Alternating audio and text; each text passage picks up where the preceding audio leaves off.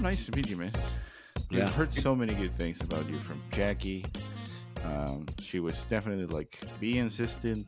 He's a great guy. You need to have him on the podcast. It's like, we're gonna try. We're gonna try again. So we're happy to be talking to you. I really appreciate the invitation, and I appreciate the persistence. Yeah, the summer got away from me, but I'm glad we had a chance to talk now. So it seems like the right time. So it always happens at the right time. Yeah. It does. The summer did amen fly to that. by the way. It just. My wife was telling me yesterday. He's like, "Can you believe it's like the year is over?" I'm like, "Don't say that." Oh my gosh. That's what it feels over here in the Cantu household. As soon as September begins, like my second son has his birthday, then my wife has her birthday, then all of a sudden it's like Halloween, Thanksgiving, Christmas, boom, the year is over. I know, it just goes. As soon as you see that first Halloween like candy or decoration at the store, it's like Christmas is like that, Which now is so, like right after back to school, right? Exactly. Yeah. That's kind of annoying. Yeah, I think Gustavo and I have that pet peeve that it's like, why are there Christmas trees at Costco? Not even the day after Halloween. I feel like they push it back even. Yeah, we're just Anyways, getting rid of how about we Thanksgiving start at this point. Yes, we're skipping over. Let's start with some icebreaker questions just to get warmed up a little bit. Randy, coffee or tea? Oh, what's tea? I don't even know what tea is. Perfect answer. Yeah. It's funny. Somebody It's gave colored me flavor water.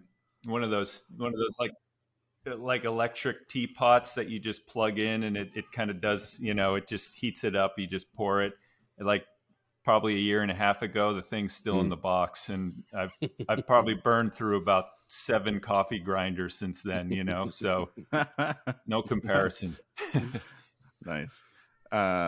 What's your go-to prayer? Go-to prayer. Well, I'm kind of one of those like God hears our hearts, not our words. So I'll say a bunch of prayers and then eventually get down to like what my heart is really saying. So I guess I go right to the heart. But if I were to pick a prayer as far as my go-to, and it's funny, my confessor, he's always like, okay, just for this, just pick a prayer and say it. I always go to the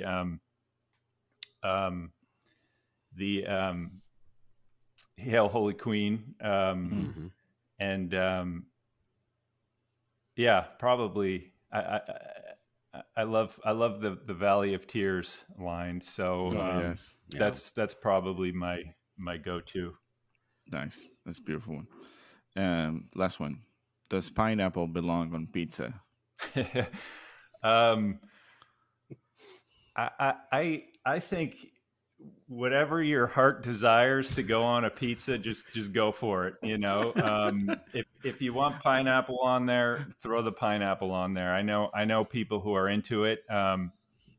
It's funny because before my whole, I like you use the word reversion. Before my whole reversion, I had this crazy idea of opening up this pizza place with just like all kinds of like the most far out there types of pizza. So like, hey, if you want to put pineapple on there, there's a place down here, they do a Big Mac pizza, and it like literally it tastes like a Big Mac, and I'm all over that. There you go. Big Mac pizza. I would try that. It's good. It's good. It tastes just like a Big Mac. Walter, we're updating this question to: does Big Mac belong on pizza? Is a hot dog a sandwich? That's always very, if you want to like, controversial. divide people, ask them if a hot dog is a sandwich. Is a hot dog a sandwich? Yeah. Wow, that's a good one. I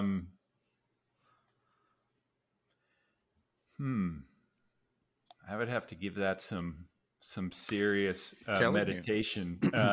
but I guess I would say no. Mhm. And I love hot dogs. Yeah, I don't know. That's no is just sticking in my head. I don't have any backup or reasoning behind or argument behind that answer. Mhm. It's like if it's between two pieces of bread, so technically, Yeah, I guess so. It's like then is yeah. I don't. Yeah. What do It's you guys it's the think? things that you take for granted. Um, I say that it is a sandwich. Just like, hear me out. Hamburger, two pieces of bread, meat, cheese in the middle, right? Cheeseburgers. When you go to a fast food place, it's like sandwich only means that you only get the hamburger, right? mm, So hamburger is a sandwich. But again, there's many different types of sandwiches, and this is something that, I mean, if you listen to the podcast, you know that we love talking about food. So yeah. it's like a Catholic podcast, but kind of like this guy is a food podcast disguised as a Catholic podcast kind of thing. I gotta ask you. I gotta ask. Did you ask Jackie Mulligan that question? No, we started doing this like right after we Mhm. talked to her, but we need to do like, so we're trying to keep like this kind of like outtakes to see if we can do something funny at some point, so everybody answers the same questions and see how Yeah. people react to Got it. this particular. What would she say? She would say, "Don't ever put a hot dog in your body," Oh yeah, that's a good point. because she, Says we don't eat hot dogs, Jackie. It's a joke. We don't a eat joke. them. We don't no, ever- but that would be funny. But yeah, I would. It's funny now. You got me thinking about a Costco hot dog, and they're so cheap. It's $1.50. Come on, I cannot know. beat that. And they're deal. good too. yeah, I You know. can't knock it. It's really good. They are. Oh yeah, Yeah. yeah. I'm under the impression that But anyways. a sandwich constitutes the meat being a little thinner. So I don't. A hamburger's a hamburger. I think there's categories. You know. See, we are getting into nuances now. Yeah. Yeah. That's just me. Yeah, because but- I was thinking, subs, and I mean, But it's you a can have a sandwich. meatball sub and call it Yeah. a sandwich. You can have a gyro and call it a sandwich. And you can have a chicken shawarma and it's also a sandwich. yeah. Ah, This is really slippery sketchy slope. territory. Yeah. We should just start a food podcast, Gustavo. This is going to have That's a a good- spin on it. Yeah. It's a good question, though. Now I'm going to be thinking about that the rest of the day. We're going to get an email at midnight. It's It the is chicken- a sandwich. It's the chicken or the egg question of the sandwich world, I guess. So, Yeah. Anyhow, Randy, welcome again to the Thank you. podcast. For those people at home that have not heard of you or they don't know about what you do on the internet, can you give us a 30-second bio about yourself? Sure. My name is Randy Schwab. I live in New York right now. I'm a founder of a outreach ministry, I guess, or apostolate. I don't quite know the right word for it. That it tries to use animation and come up with just new ways to to basically get people who may be on the fence or maybe struggling with faith or maybe I don't know about this whole God thing or who, I'm not too sure about religion, and just try to get some seeds planted, some thoughts, and maybe some ideas to help people kind of help us all really just kind of reconsider this whole God thing. Because I mean, I myself sort of floated away for a long time and then back, and I know a lot of us have. So I try to do it in a way that's a little creative, a little different, and I try as hard as possible not to be preachy or too didactic or anything like that, and just throw it out there, and just see what. So it's an animation, apostolate, and yeah, I mean, we're on YouTube, we're on TikTok, a little bit on Instagram, and then the website iambeggar.com. Nice. And I have come to appreciate about pages on websites because I use them all the time doing research for our guests, and I have to say that yours reads like the trailer of a movie that I want to watch. It's like he was a successful man in Los Angeles, but something was missing, kind of thing.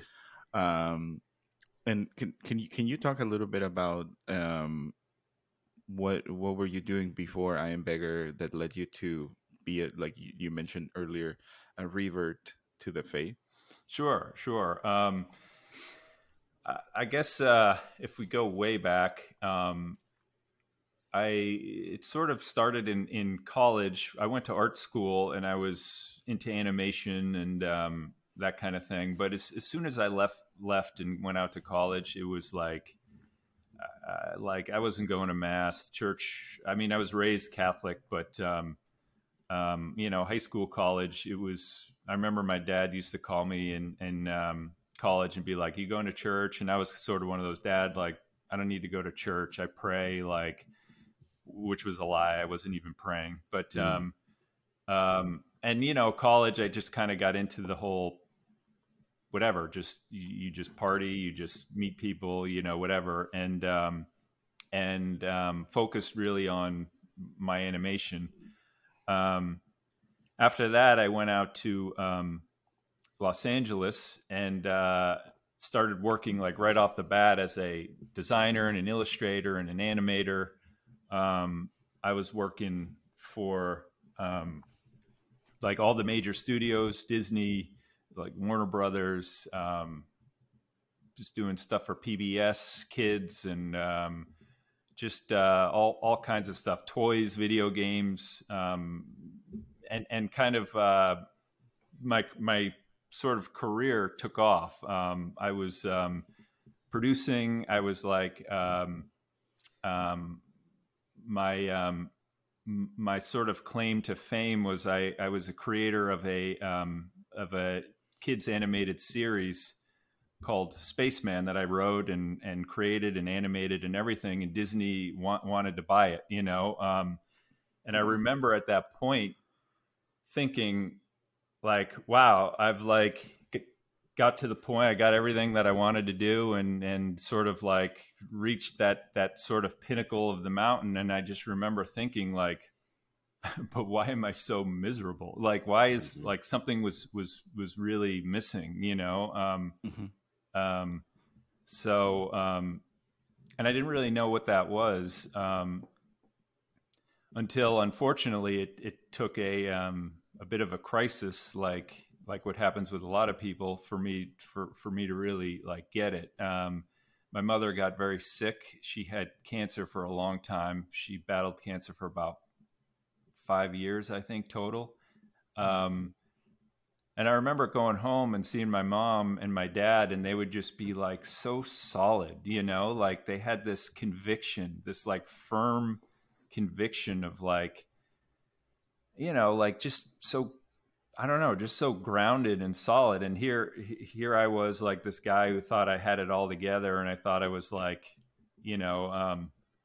whatever, Mr. Hotshot LA. And I was like completely falling apart at the seams. I remember having instance of like, hey, I could just drive off this road right now into that tree and I don't really even care, not that I would ever do that, but it's just that thought of like, I just don't really care anymore, and I saw my parents, they had this firm faith of like prayer and like, I mean, she was like cut and bloated and all kinds of stuff going on. And she just wasn't afraid, and they just pray and have this peace and this calm. And I was just sort of like, I need that. Like, I don't know what that is, but like, that's what I need, and I remember it was, I came home one night from, I don't know what it was. I came home and it was very late, and there was this like long note on the table, and I was like, sort of like, okay, what did I do now, or what am I in trouble for now, type of thing. And I read it, and it was this note that my mom wrote to me about this book that I gave her. It was about the Blessed Mother and all the apparitions and all this stuff. Now, I had no idea about the Blessed Mother and apparitions or any of that stuff. I just picked out that book because I thought she would like it. So little did you know. Little did I know, yeah. And so she wrote me this long letter about how much that book touched her heart and how much comfort and consolation, and how this mother is like, how, you know, this new relationship she had with the Blessed Mother and all that. And that's all she said. And I remember I like took that book and I read it in literally that night. And I hadn't read a whole book in probably years. And I read that book in like basically a night and a day. And, you know, it's like the old story, the Blessed Mother came and she just snatched me right off the edge of that cliff and like saved my life. Who knows, maybe even, you know, from getting into physical trouble, and then also obviously spiritual. What's the name of the book? I'm very curious now. It was just a very basic, like, you know how they do those books where they just sort of summarize just all the this sort Different of apparitions throughout the Okay. history, and it was written by this sister, I think it's Sister Emmanuel or something like that, and it was just like a few pages of each of the things, and then Okay. after that, I just couldn't get enough of the Blessed Mother. And you know, they say the best way to get to Jesus is through his mom, you know, or the quickest way, the you know, easiest, quickest way. yeah, and that's what she was just. Yeah, it's just like I lost my mother, but I gained this other mother, and it was just very yeah. The rest after that was kind of history, but yeah. So that's sort of the the shortened version of the sort of reversion. But yeah, I mean, when I was in LA, I was just kind of falling into the like money lifestyle, like friends, party, you know, like like status, yeah, that whole thing. And I was just miserable. Like, it was just like I pretended and I could act like I was fine and like there's no problem, but inside I was miserable. And that's that video. I don't know if you saw it, but there's this one video about emptiness that I did, and that's basically my life story, you know. Wow, that is amazing, and thanks be to God for our Blessed Mother, right? I haven't watched the one that you mentioned, but what I watched, I was like, wow, this is amazing how you present those ideas. Before we move on to talking about your work, I have a question. Some people like overcorrect when they do something. It's like, I really like ate really bad today, so tomorrow and the day after I'm just gonna fast. You know, sometimes people are extreme like that. Not to say that you are, but when we were exchanging emails, you mentioned that you discerned with the CFRs for a while. Was that part of like I'm really on fire for the faith, so I'm just gonna give my life to Christ through religious life? Was that kind of like one of the fruits yeah of it? So first of all, I discerned with the CFRs, meaning that we were in the same seminary, but I wasn't discerning for the CFRs, meaning so I was, so to go back a little bit, so back in LA, I was sort of like, okay, I need to, like, as I was saying, I want this like faith. And to me, faith was like before that was just like some guy talking at some church on Sunday that I could not relate to at all, you know? Yeah. So I was like, okay, how do I get into this? And it was actually, I was dating this girl, and it was Easter time, and she was just like, hey, like, it's Easter, we should go to church. So I was like, all right, well, let's go to church. And she took me to this church, and there was this priest there who just like literally like knocked me off my chair. And I, like, in a good way, but in a bad way too, because, you know, when somebody hits you with the truth, you don't like it at first. It makes you very uncomfortable. It makes you very like, I was like uneasy in my seat. I like wanted to like get out of there, you know? But at the same time, I wanted more and more and more. So I kept going back, and this priest became, he's still a dear friend of mine. He's like 86, but he became my sort of friend, mentor, spiritual director, whatever. But like just a very just masculine, loving, good, just like everything you think of like priest, like this guy embodied, you know? And then I was like, okay, I want to like do that. You know, I got involved in the church, and I was involved with ministries. I was doing all kinds of ministries. And then people would just tell me, they're like, why don't you become a priest? Like, why don't you become a priest? I was like, me? Are you kidding? A priest? Like, no way. Like, but then that sort of stuck. And then I was like, okay, like I got to really give this attention. So I started discerning. I actually discerned a little bit with some Jesuits, and then out in California with the diocesan. And then I, make a long story short, I ended up moving across the country, and I entered a seminary here in New York. Okay. So we were in Queens, and I was in the seminary for 6 years. It's a long time. And we were living in community. We were living with the CFRs and a lot of other communities. And so I studied, you know, got an awesome education, which I'm so grateful for, in philosophy and theology, divinity, all that stuff. And I was there for 6 years, and literally it was months before ordination, like literally months before the diaconate ordination. I had I mean, throughout the period of being in the seminary, they say your peace should increase. But if your peace decreases over time, then that's something that needs to be attended to. And for me, the closer I got to ordination, I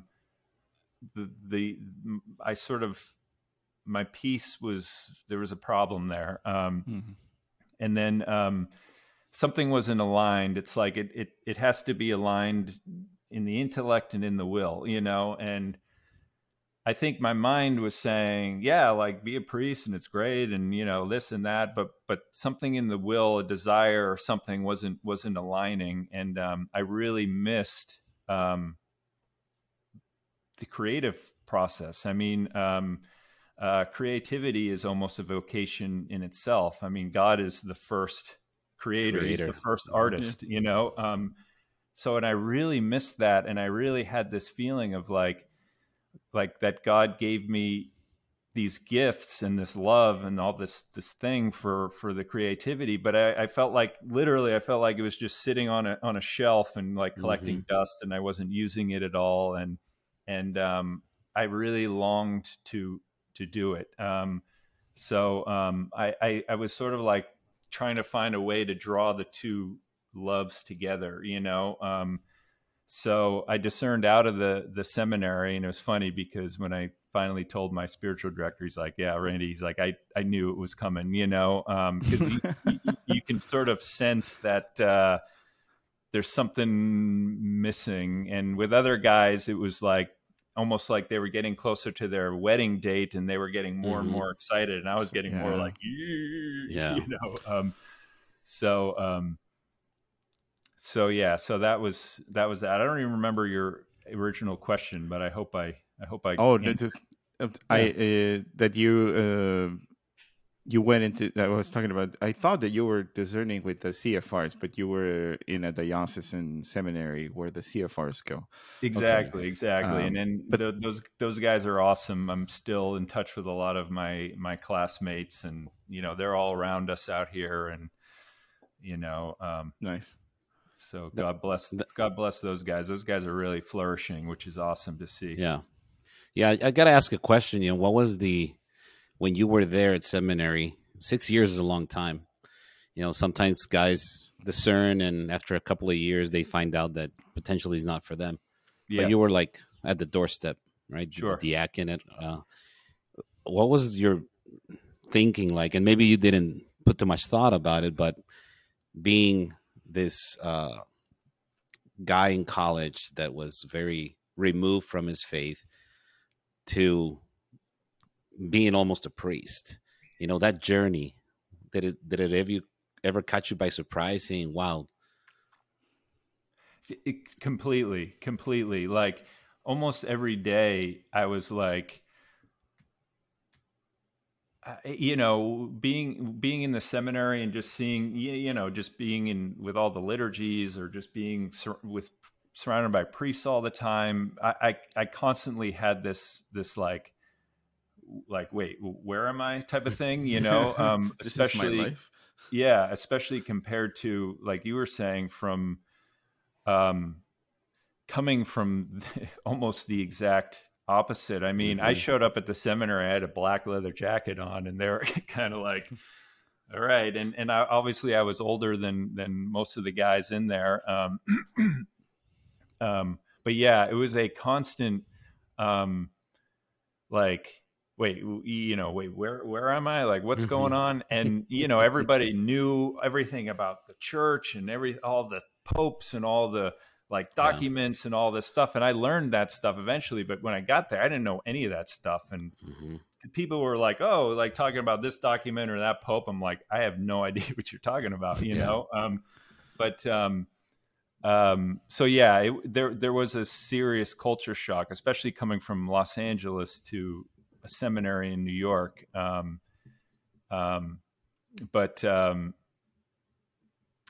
Yeah,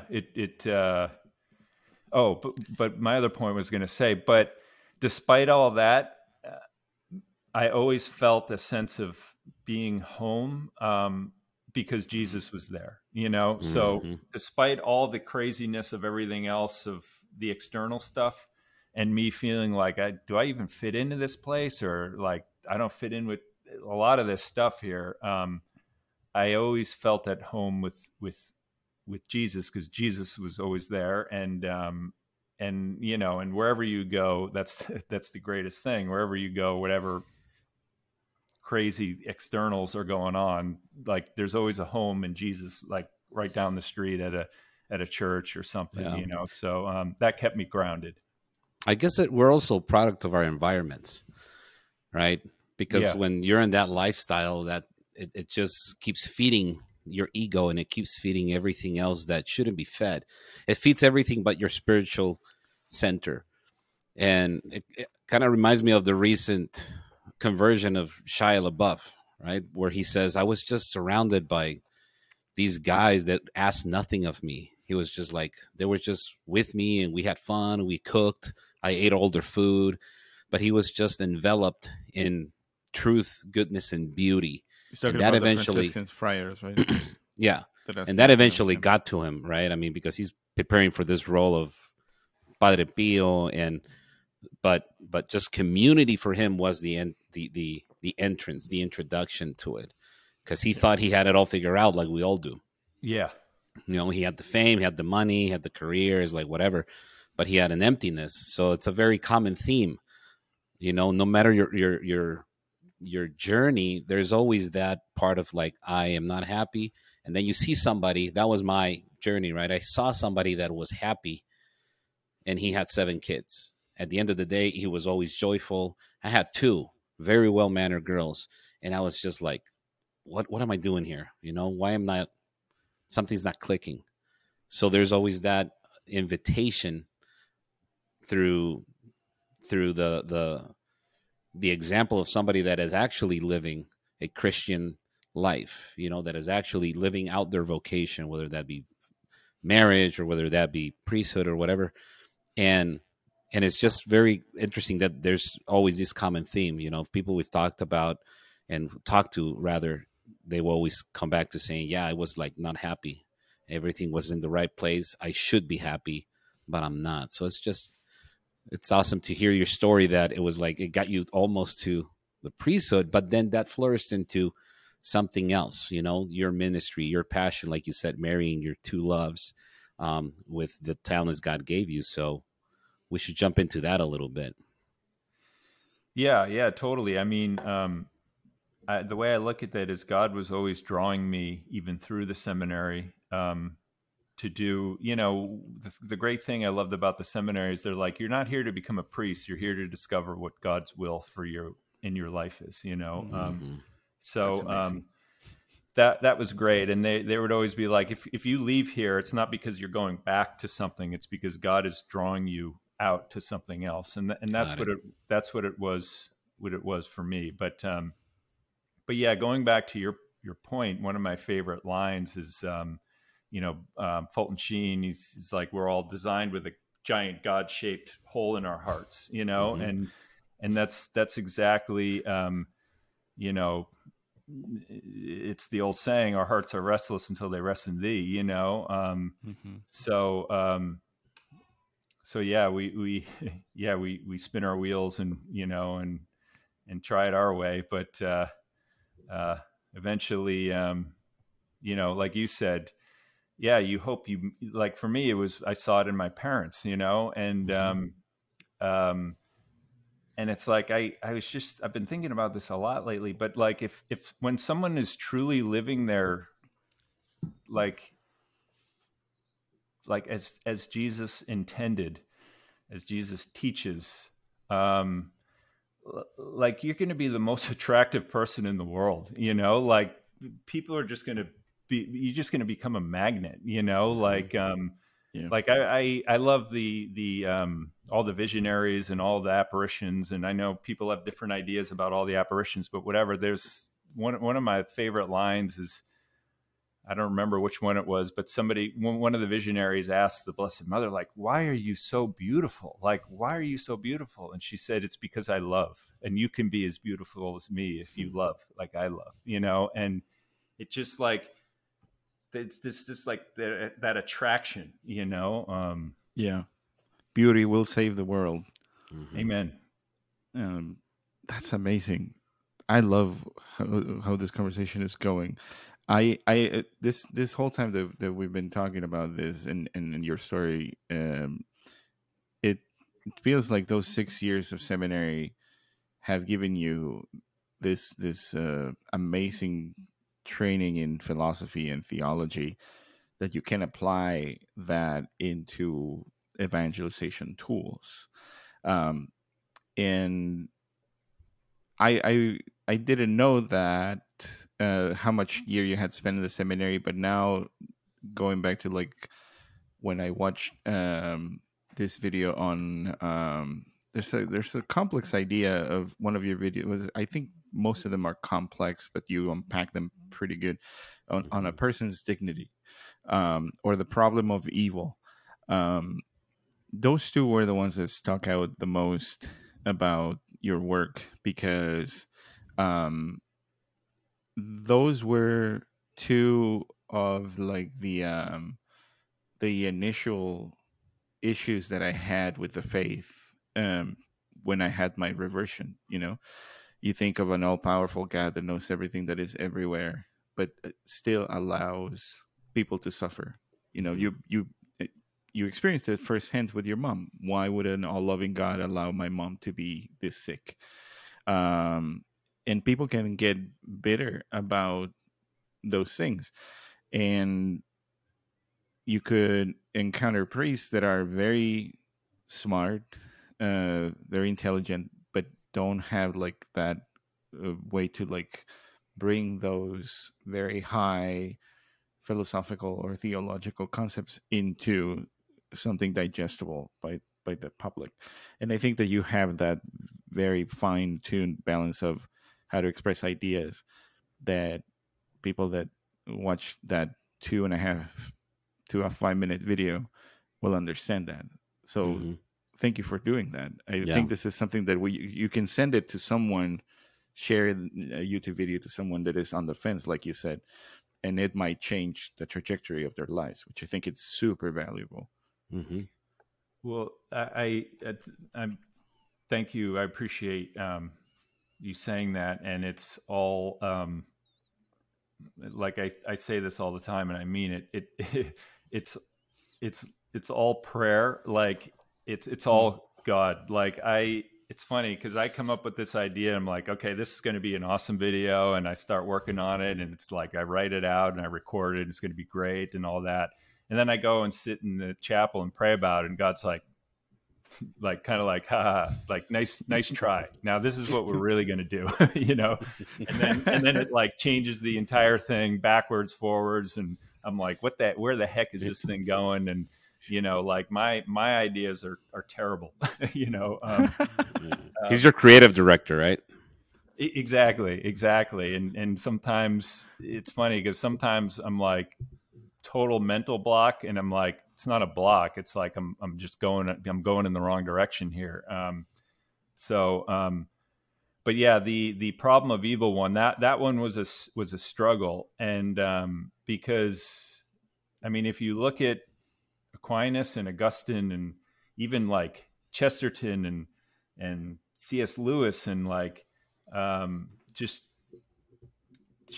Fulton Sheen and everyone, like if those guys don't have a good answer for it, then they're like there's not a good answer. And we can talk about free will, we can talk about you know, like character, and you know, and God created it this way, but for me, the answer that always brought me comfort was Job, you know, and the story of Job, and how we have to almost become comfortable being uncomfortable with that question and not having an answer that we can make sense of. And okay, this makes sense because evil doesn't make sense. It's unreasonable, you know, like, you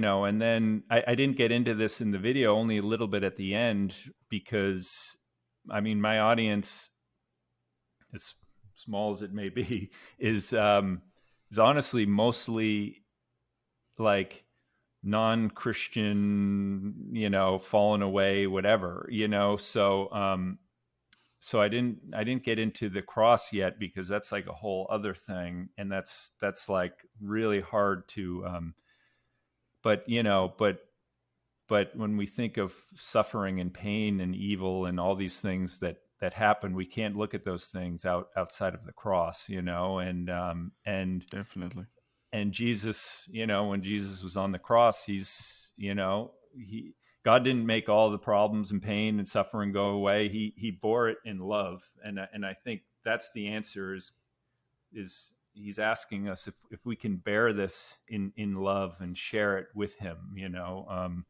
So yeah, but that one was I wrestled with that one for a long time. Wow. As you should, because it's a big question, I think, in the faith. I'm gonna take a guess and say that the I am beggar, you chose that because you're just a beggar showing others where you found bread. Yeah, I was hoping you would ask that. Okay, because everybody asked me that, and they're like, "What does that mean?" Is I like, and like I want to do a video about it, but I just haven't had the time. But it's kind of a twofold thing. It's exactly that. It's first, as in any faith journey, I think it's inevitable, if we're serious and if we're honest, that we're going to get to the point where we're going to realize, I'm dependent on him for everything. Like everything, I bring nothing to this table other than my heart, and like, and it's not till we're like, you know, we're sort of come to this realization of being down on our knees like a beggar, completely dependent on him for really everything. I mean, our next breath is dependent on him. The next instant is dependent on him, you know? So that's the first thing. But then the second thing is, once we get to that point, I think the second thing we come to realize is that it's actually Christ who comes as the beggar, and Christ comes before us as a beggar, and he begs for our hearts. He came down here. He took on our fallen, human skin or whatever, and sort of came down from up here down to our level to beg for our hearts and beg for our soul and beg for us, So it's this two thing, like this twofold thing. And so that's kind of where the name comes from, but it's funny because every time I tell people, it's like, oh yeah, I am beggar, they write I am, like A-M beggar, but it's like so there's that whole weird web thing, but that's where kind of the name comes from. Nice. That's amazing. I think that maybe we've said it in the podcast a few times. It's kind of like, I feel like it's a feeling that can be shared by most people that have been in a very unhappy place, and now that can find joy through all of the things, good or bad, that happen. And this podcast is kind of like a testament to that. That we're just like two dads talking about faith in a podcast, and this is our way to show others where we found bread, and sharing that with others, the little treasure that you had. Your story about going to adoration and sharing your plans with God, and him saying, no, we're going to do this. That resonates with me in so many levels, because I feel like all of it, I kind of think of all of the efforts that we do to present to God are kind of like mud cakes, like we just give God like this mud cakes, like, look what I did for you. And God is like, oh, that's very nice. So it's like, let's just do this other thing that is actually a cake that we can eat, that is going to bring good about. So those are images that I was like thinking about right now as we were thinking, like, yeah, definitely, it's good that taking your work to prayer and then being guided by God to do all those things, which leads me to ask you, can you talk a little bit about the creative process, which you started talking about, saying like you have the ideation process, and then you go through that, and then until you like finish it. But prayer is very primordial part of it. So can you tell us expand a little bit about how it works? Sure. So yeah, that's absolutely right. It's prayer is like, it's funny. It's how simple it is, but how hard it is. I mean, for everything, like prayer is like, it's really the answer, so yeah, it starts with prayer, and there's I have like notebooks filled with sort of topic ideas of like, okay, I want to do it on this, I want to do it on that, and it starts with just like, as soon as I finish a video, then I start praying and just sort of see, or I start going through comments and then start seeing, like, usually then the Holy Spirit will lead me to like, okay, now this is the next sort of topic. So like something I'm working on now is on temptation. And it's funny, I wasn't thinking that, but I started going through all my comments, and there's so many comments about like, can you do something on temptation? Can you do something on temptation? And I just started praying about it, and it just seemed like, okay, this is what's going next. So that's usually how I pick what I'm going to do next. And then I'll like I said, I'll like start writing and reading books and coming up with ideas and getting stuff down and put a script together. And I'll be like patting myself on the back, like, wow, you've really outdone yourself this time. Like, this is just genius, you know? And then, like I said, I take it to prayer, and God's like, all right, like with the big red pen, like, Exactly. like, okay, this is what you're really going to say, you know? And it's usually 100% different from where I started. So that's the next part, is then hammering out a script that is like decent, you know? Then once I get that, I'll start recording something. And then even through the recording process, everything will change, because I'll be recording something, and then like this thought will come into my head, and it'll take it this way. And so I just try to get something that I can work off of recorded. So I'll record that, and then I go the into voiceover animation for all of them, right? I do, yeah. And then I get into start storyboarding and getting some sort of animation. And like the animation for me is really like it has to be done quick, because animation takes forever. So like I'm like, this has to be something I can do like in a month or something. So I keep it very simple. And also it's like, my point is not to make it look all pretty. My point is to like show an image that's going to stick in the brain of like, okay, I hear this, I see this, and okay, I got the idea, you know? So I start sort of playing with that. But then what happens is I'll come up with an image that really works, but then that changes the script. So I'll have to go back and re-record the script. And then as I'm recording that, maybe I'll say something, and then I have to go back to the animation, because I'll be like, oh, I got a really good image for that. And then I'll, so it's this image, like word image back and forth until it like finally gets to a point where I'm like, okay, like I just got to stop and like just move forward, you know? So that's really the hardest part. 'Cause even with this one I'm working on now, like there's one part, and it might even be one sentence that I've changed probably 50 times, because I'm like, well, like this one might be better, or this image might be better, or this, until finally it, finally then it gets to the point where my old spiritual director used to say to me all the time, it's like, Randy, okay, like, you just got to like get it done now. Like just put a bow on it and it's done, or else my problem is I'll tinker with something for a year, it's like, just wrap it up, put a stamp on it and get it out,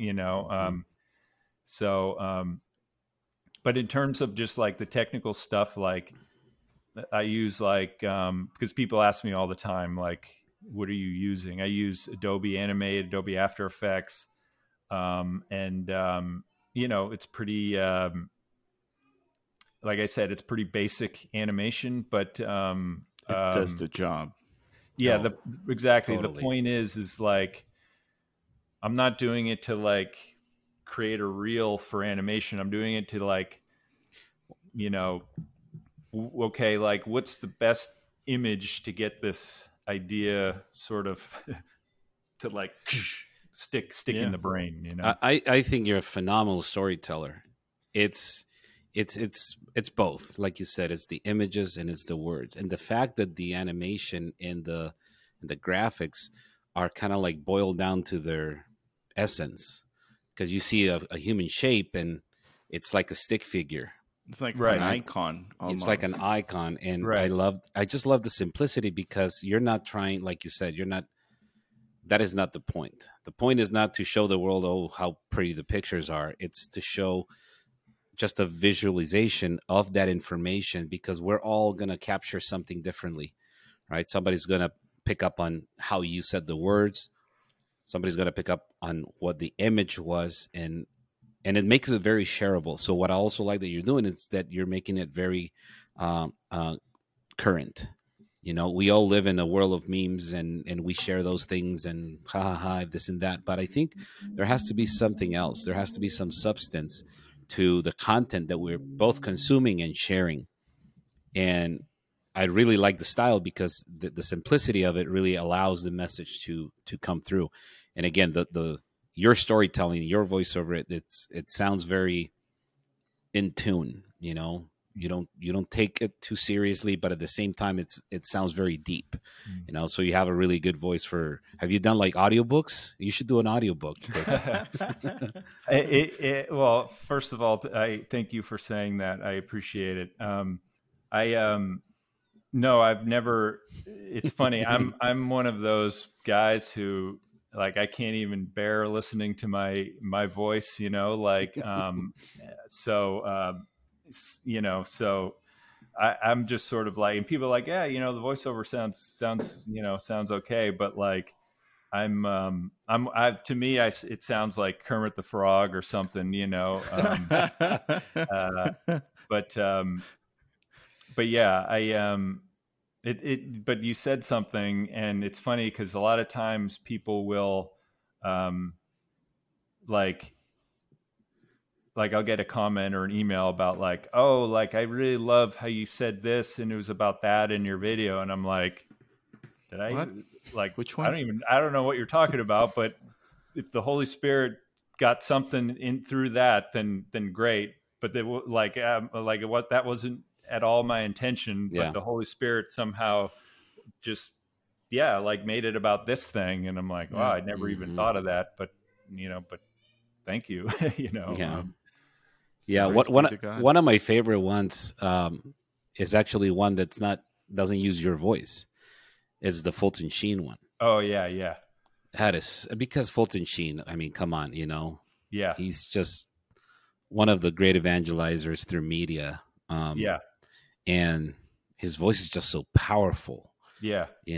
There's something about a man with a cape, with that tonality of voice. Yeah. And for people that are familiar with Fulton Sheen and people who saw him on TV, I don't think a lot of people that saw him on TV it was just overpowering. But you're using the voiceover, and it is as powerful. You don't even need to see him. And then pairing that with the style, that it's very, I want to say there's a little bit of a Frank Miller style in some of your illustrations that I really like, very, very black and white, very on and off, a lot of contrast, and it makes it as impactful as that voiceover. So I think that was one of my favorite ones. I'm so happy to hear that, because it's one of my favorite ones too. And I was thinking about that one, and I was sort of writing down notes, and then I was like, I can't possibly say this any better than the master of all like speech, basically. Yeah.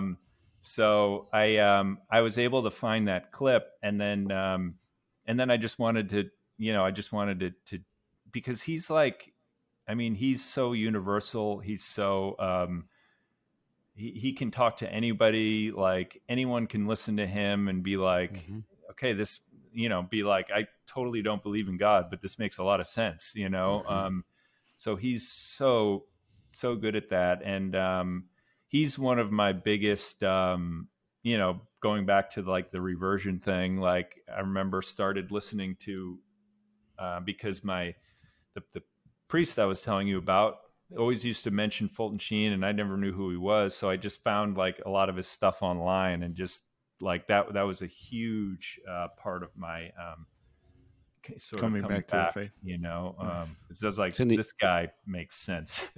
He's a New Yorker too, right? Yeah. Mm-hmm. That's amazing.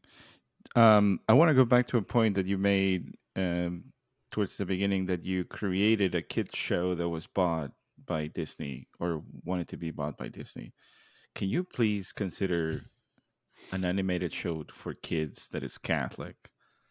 Yeah. As a father, you don't know how hard it is to find something that I can bear watching with my kids that is not fruits and vegetables talking about the Bible. Yeah, I would absolutely love to. And it's funny because I've worked with Formed and Augustine Institute, and they kind of they sort of at one point brought me on to work on some of their kids stuff, and I don't know how I should mention this, if where your audience or who's going to hear this, but like I had the impression that you had about some of the stuff. I was like,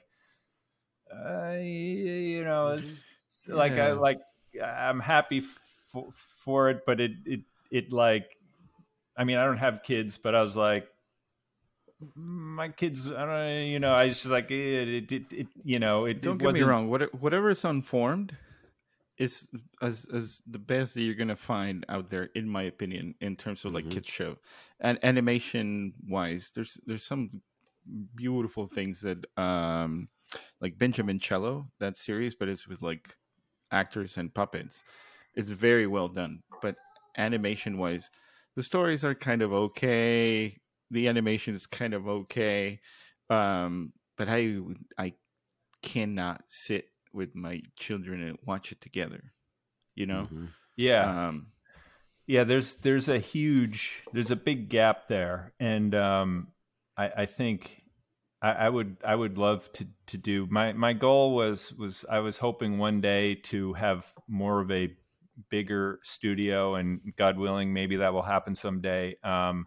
To be able to, because I have like ideas for like graphic novels and like kids animations and like all kinds of stuff that's just a little bit more, because that was another thing about starting I Am Beggar was, I mean, I was in New York City, and I'm, going to, as a seminarian, I'm going to give talks in churches and things like that. And I sit there and I'm giving a talk, and there's like 15 people in there who are there every week and every Sunday, and God bless them. But then I walk outside the door, and there's 10 million other people all walking around on their phones, and I'm like, well, how do we get to those people? Yeah.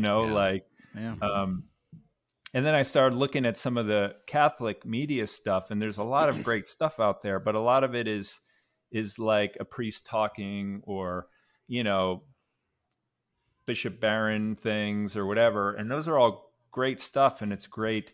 But like one of those people walking by, like a young guy walking by looking on his phone, he's not going to watch Father Barron, Bishop Barron, videos. It's like, so how do you make it a little bit more just engaging, or a little bit more, I don't know, Well, accessible, not right? churchy. accessible? Yeah, yeah, Yeah, that's the word. Yeah.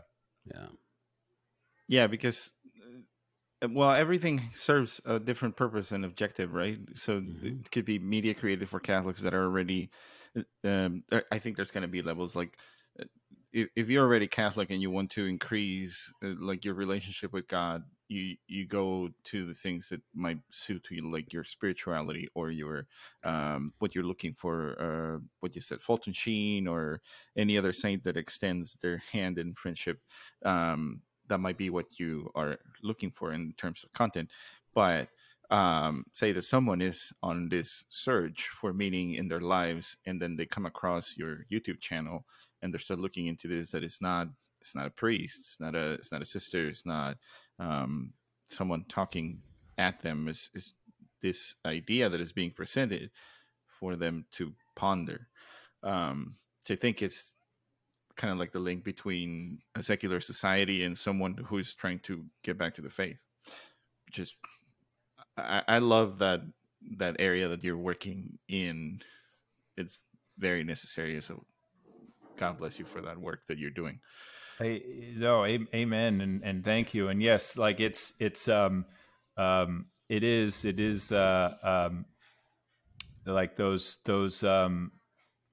videos, like Baron and Ascension and Father Mm-hmm. Mike Schmitz and all those are all awesome. Like, and you're right. It's like it's for wherever you are in that journey, and you can find something. And yeah, I was attracted to what they call like pre-evangelization, like before the evangelization, like just to hopefully put some seeds. Again, like it's all the Holy Spirit, but like my most favorite comment that I get, and I get it quite a bit, and it's funny, but it's like, and again, this is all praise God, but it's like, it'll be like, I'm an atheist, but like I like this video, like, or I don't believe in God, and a lot of times it's people who, came out of some sort of religious experience that was bad for them, and for some reason, and then they've turned totally, and then it's sort of like, well, like I don't believe in God, I'm a total atheist, but it's a good video. Yeah. It's like, I love that. Yeah, because you're, like you say, you're meeting people where they are. That's a seed. Maybe they'll run into another one of your videos because they like the animation style, and then they come back, and they're being fed, by what you're putting out. And it's really important to have that variety, in terms of media, which I agree with you. Things like Word on Fire or Ascension, they're doing a lot of great things. Formed, there's a lot University. of great, PragerU, anything, that are doing these different alternatives to content, good content that people can consume. But so it's amazing what you're doing, and I really like the grittiness. I respond to that type of animation, the grittiness of it, and your sound effects that you put. It makes it very engaging for somebody like me, because I've done videos not as complicated as those. I'm a designer, so I sometimes have to do like animated concepts for TV spots when a client doesn't have enough budget to do an actual video shoot. Oh, we got to do them in animated video.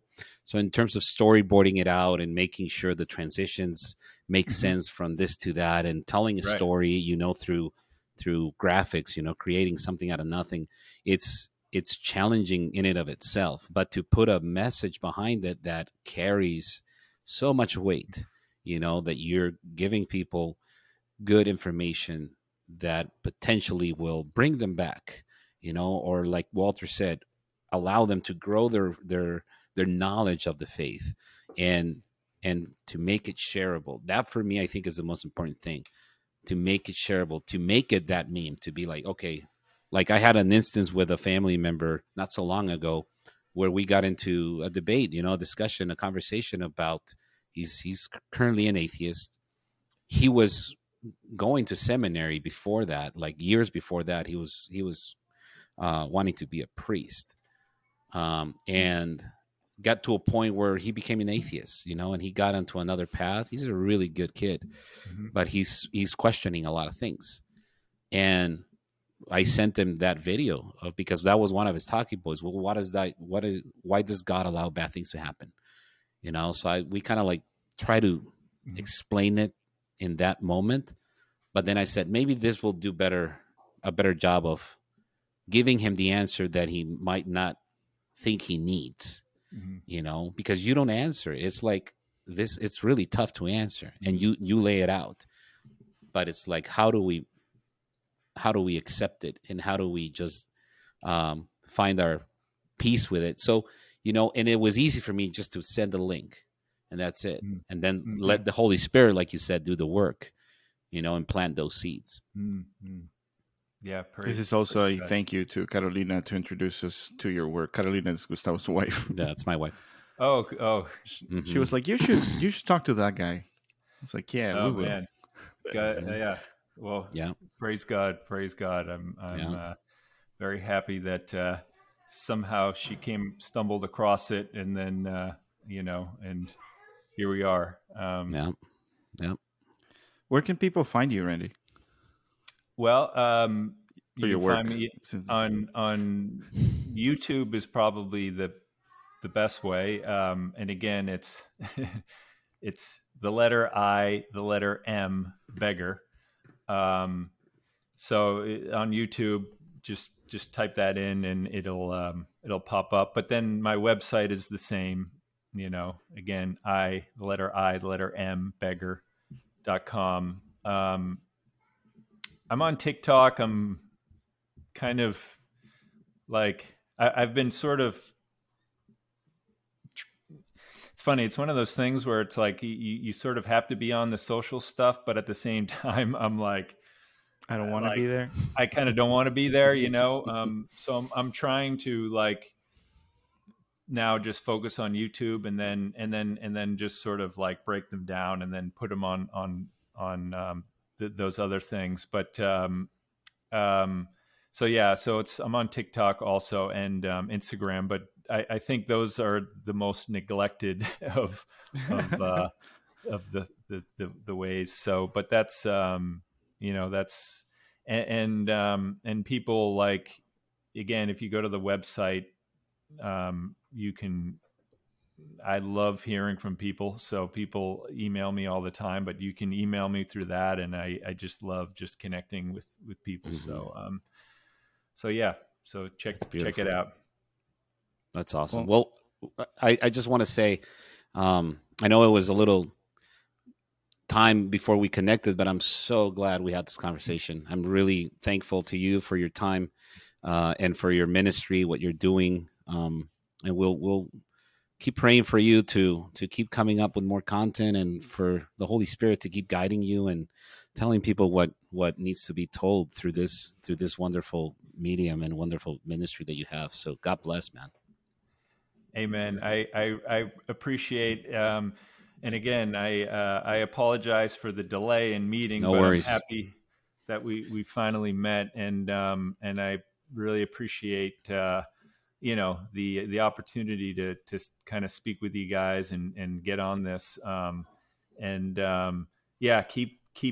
let's keep each other in our prayers, but keep praying for me that I can like keep myself out of the way and like let the Holy Spirit go, or just like work together, like it's funny. I've been reading the one of my go-to books is the